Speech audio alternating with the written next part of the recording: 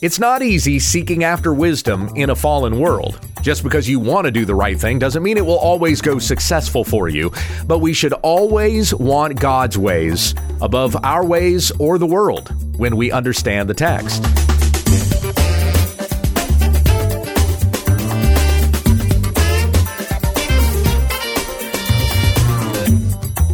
This is When We Understand the Text, a daily Bible teaching podcast, that we may be steadfast, immovable, always abounding in the work of the Lord. Tell your friends about our ministry at www.utt.com. Here once again is Pastor Gabe. Thank you, Becky. Well, today is our Old Testament study, so we come back to the book of Ecclesiastes. We're in chapter 10. If you want to open up your Bible and join with me there, I'm going to read Ecclesiastes 10, 1 through 20, the whole chapter here, out of the Legacy Standard Bible. This is the word of the Lord through the preacher in Ecclesiastes 10. Dead flies make a perfumer's oil stink, so a little simple-minded folly is weightier than wisdom and honor. A wise man's heart directs him toward the right, but the foolish man's heart directs him toward the left. Even when the simple-minded fool walks along the road, his heart lacks wisdom, and he says to all that he is a simple-minded fool. If the ruler's temper rises against you, do not abandon your position, because calmness causes great offenses to be abandoned. There is an evil I have seen under the sun, like a mistake which goes forth from the one in power. Folly is set in many exalted places, while rich men sit in humble places. I have seen slaves riding on horses, and princes walking like slaves on the land. He who digs a pit may fall into it, and a serpent may bite him who breaks through a wall. He who quarries stones may be hurt by them, and he who splits logs may be endangered by them. If the axe is dull, and he does not sharpen its edge, then he must exert more strength. Wisdom has the advantage of giving success. If the serpent bites before being charmed, there is no advantage for the charmer. Words from the mouth of a wise man are gracious, but the lips of a fool swallow him up. The beginning of the words of his mouth is simple-minded folly, and the end of what comes from his mouth is evil madness. Yet the simple-minded fool multiplies words. No man knows what will happen, and who can tell him what will come after him? The labor of a fool so wearies him that he does not even know how to go to a city. Woe to you, O land, whose king is a young man, and whose princes eat in the morning. Blessed are you, O land, whose king is of nobility, and whose princes eat at the appropriate time, for might and not for drinking. Through indolence the beams sag, and through slack hands the house leaks. Men prepare bread for laughter, and wine makes life glad, and money is the answer to everything. Furthermore, in your bedchamber do not curse a king, and in your sleeping rooms do not curse a rich man, for a bird of the sky will bring the sound, and the winged creature will tell of the matter. So what are we talking about here? These are all very proverbial statements over the course of chapter 10, with the exception of verses 5 through 7. That's kind of its own statement, but everything else could stand alone as its own proverb. We've gone back to kind of the Proverbs format here with Ecclesiastes 10. But everything has a context, so what is the context here? Well, it helps if we ignore the chapter division. Sometimes chapters can make us lose the context. So consider the last verse of chapter 9, which we finished up last week. Chapter 9, verse 18, wisdom is better than weapons of war, but one sinner destroys much good. Dead flies make a perfumer's oil stink, so a little simple-minded folly is weightier than wisdom and honor. So do you hear the connection there? Does it keep the context a little bit better? We read that a sinner destroys much good, and then we go from there to this picture of dead flies in a perfumer's oil, which makes it to stink. Now, what are these dead flies? Well, it's like carrion flies, like dung flies. So they smell anyway. They're the kinds of flies that gather around a carcass. And so when they get into a perfumer's oil, well, it no longer smells fragrant. It just stinks like the flies, especially when the flies get in it and die.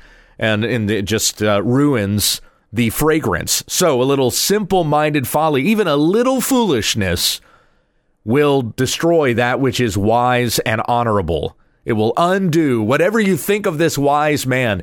He does one thing foolish, and where does his reputation for wisdom go? Where does the honor that people hold him in if he does one foolish thing? You just think of a pastor who gets caught in adultery. As much as we regarded that man as somebody who led a godly and upright life, and here he has gone and done this foolish thing, and it taints his entire ministry. You could no longer say of him that he meets the qualification of 1 Timothy 3:2, that he's above reproach. That's the first qualification of a pastor. He has gone into a little simple-minded folly, and just through one act has ruined the reputation of wisdom and honor that he had held before.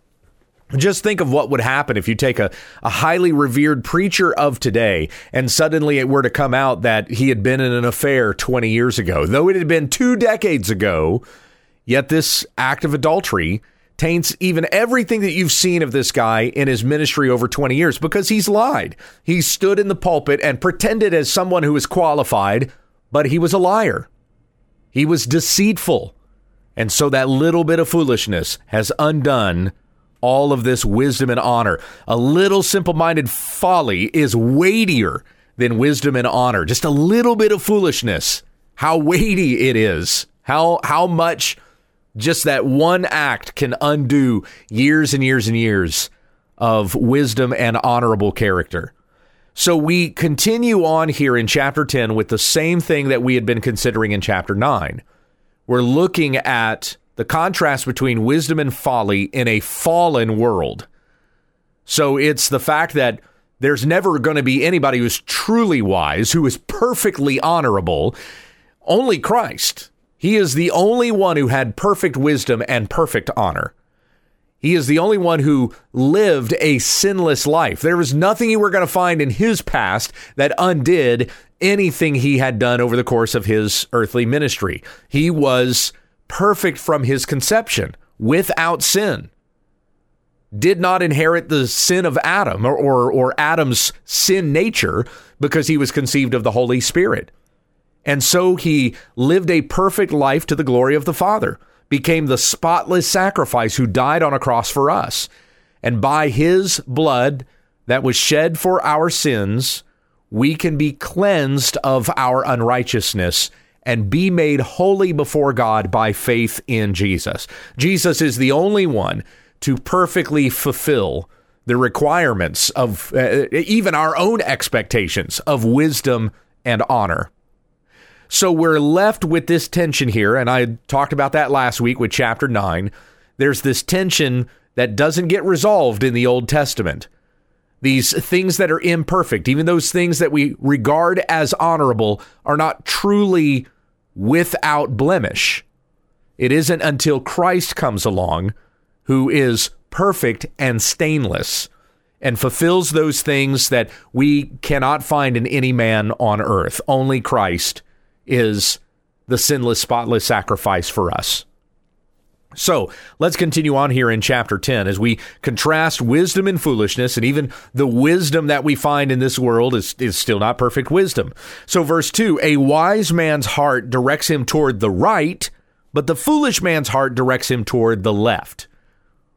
Now, I love this just for political application. I had to explain to my kids recently what the political left was and the political right, because they heard it on the news, like a news podcast that I was listening to. And so they said, Daddy, what is it? What is GOP? What does the right mean? Or something like that. So I explained to them that politically we're more toward the right, and those who do evil and wickedness and their politics are entirely corrupt are more toward the left. So here we have this wonderful proverb that kind of goes right along with that. The good man is going to be more toward the right of politics. I'm being tongue-in-cheek. That's not explicitly what it's saying here. A wise man's heart directs him toward the right. Politically, he's going to go to the right, but the foolish man's heart directs him toward the left. Now, in the Bible, in the Old Testament, you've probably seen it come up a few times that a reference to the right hand is a reference to strength, and a reference to the left hand is more toward weakness. Like in the book of Isaiah, the Lord saying, I will uphold you with my righteous right hand. Or we think of Christ sitting at the right hand of God. So that was a reference to strength. I don't know if it has anything to do with, most people being right-handed, and so that's the stronger hand, and then the left hand is the weaker hand. I don't know if that's where the picture originates from or not. But in the Old Testament, that's generally the way that we see it. A reference to the right hand is a reference to strength. So their right hand is going to hold the sword and the left hand would hold the shield, generally, since you consider that most men were right-handed. In fact, so common is right-handedness that when someone is left-handed, that's often said in Scripture. The judge Ehud, for example, he was talked about as a left-handed man.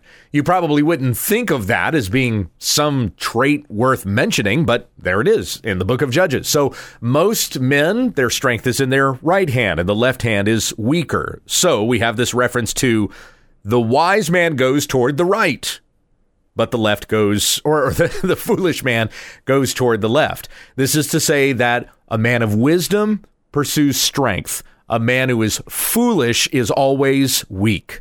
Verse 3, even when the simple-minded fool walks along the road, his heart lacks wisdom. And he says to all that he is a simple-minded fool. You can see in the way that he walks that this guy is an idiot. You look at his life and you can tell that he makes foolish decisions. Verse 4, if the ruler's temper rises against you, do not abandon your position, because calmness causes great offenses to be abandoned. Now, it almost sounds like we've changed subject here, and to a certain degree we have. It's a different proverb in verse 4 than what we read in verse 3, but it still flows from the thought. The wise are positioned a certain place, and the left are positioned a certain place, right?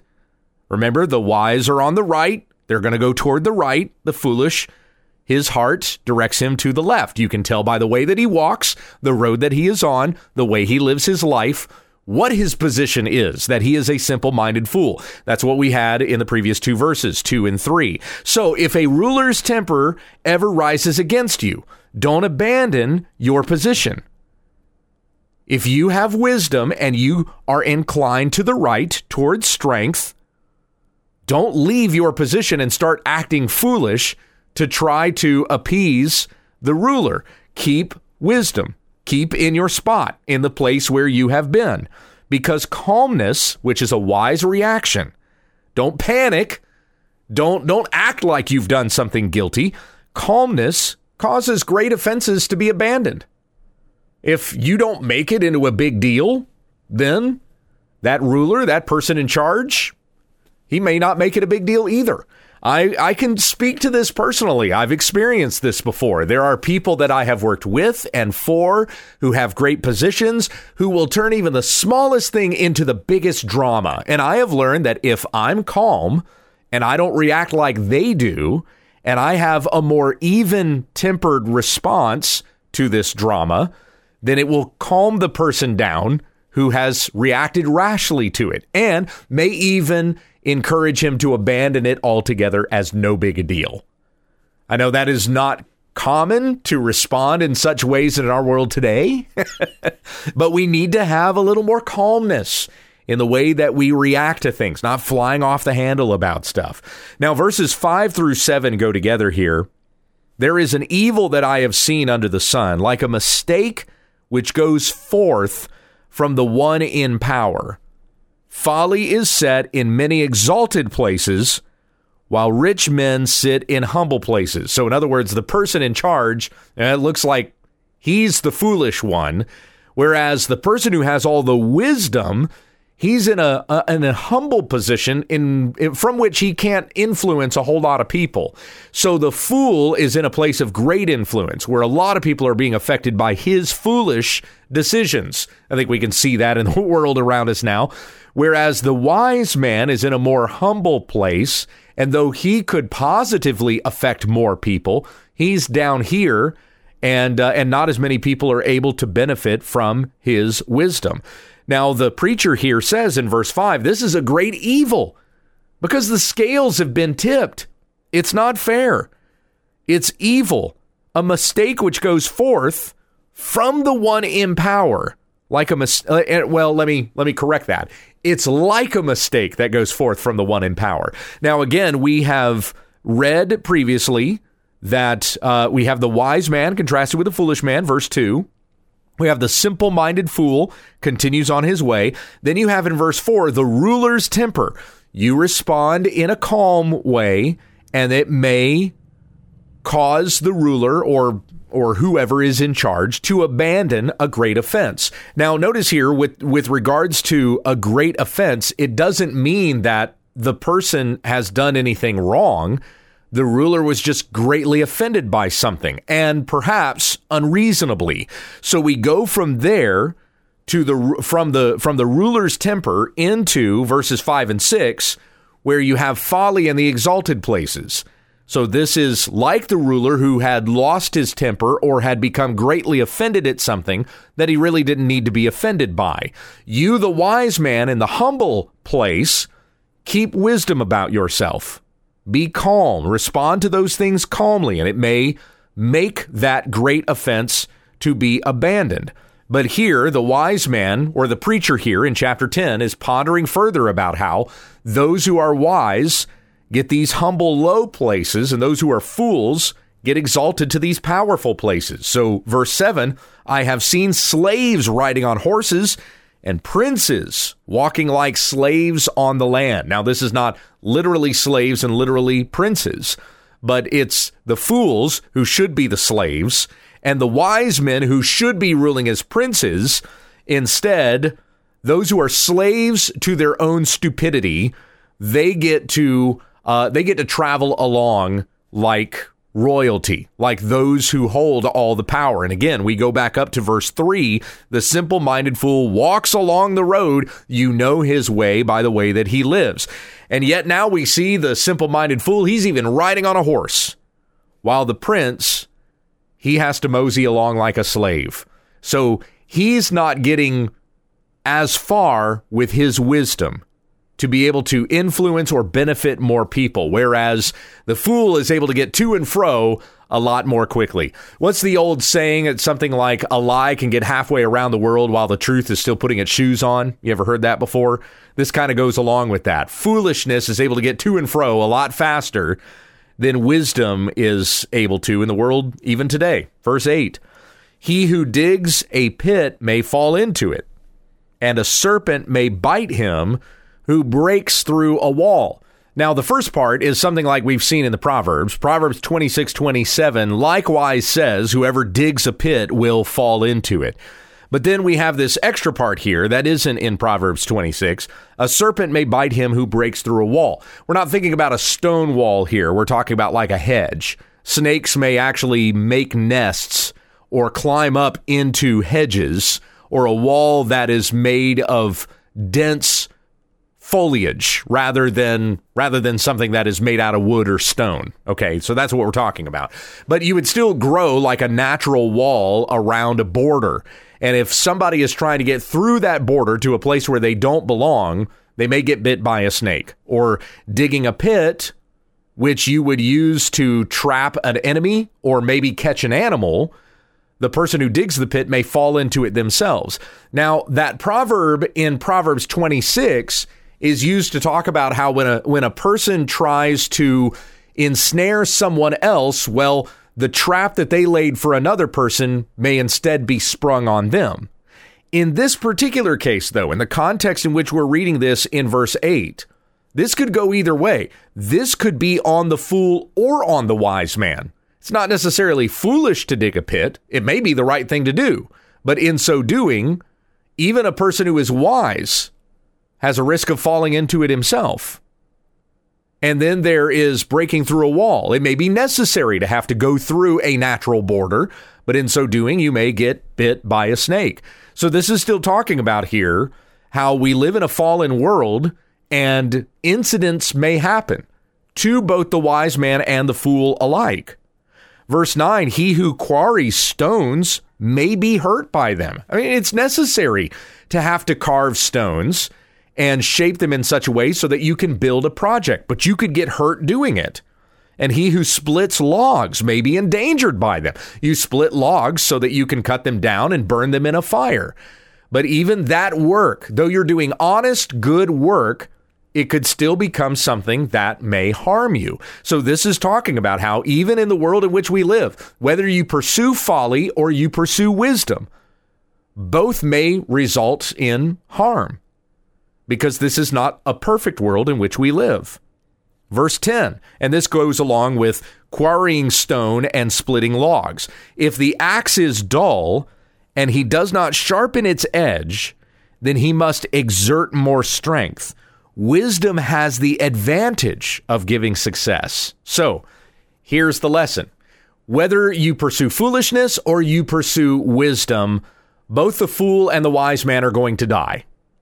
But it's always better for you to pursue wisdom. You will have more success in life if you go after wisdom than after simple-minded folly. And in fact, as we have read at the beginning of the book of Proverbs, the fear of God is the beginning of wisdom and knowledge. Fear God and nothing else. And though we will die, your body will die. Your soul will go to be with the Lord forever in glory if you have put your faith and trust in the Lord Jesus Christ. He is all the treasure of wisdom and knowledge, as it says in Colossians chapter 2. Let's finish there. Heavenly Father, we thank you for what we've read here in this first half of Ecclesiastes, and I pray we know how this applies and how to live according to this today. We pursue wisdom. We pursue the wisdom of God that is given to us according to your word. Going after Christ is the wisest thing that we could do. So teach us to put off all the sinful passions of our flesh and the temptations of this world, and teach us to live upright and godly lives in this present age, to the glory of God the Father in Jesus Christ our Lord. It's in his name we pray. Amen. This has been When We Understand the Text with Pastor Gabriel Hughes. For all of our podcasts, episodes, videos, books, and more, visit our website at www.utt.com. If you'd like to submit a question to this broadcast, or just send us a comment, email whenweunderstandthetext@gmail.com. And let your friends know about our ministry. Join us again tomorrow as we grow together in the study of God's Word, when we understand the text.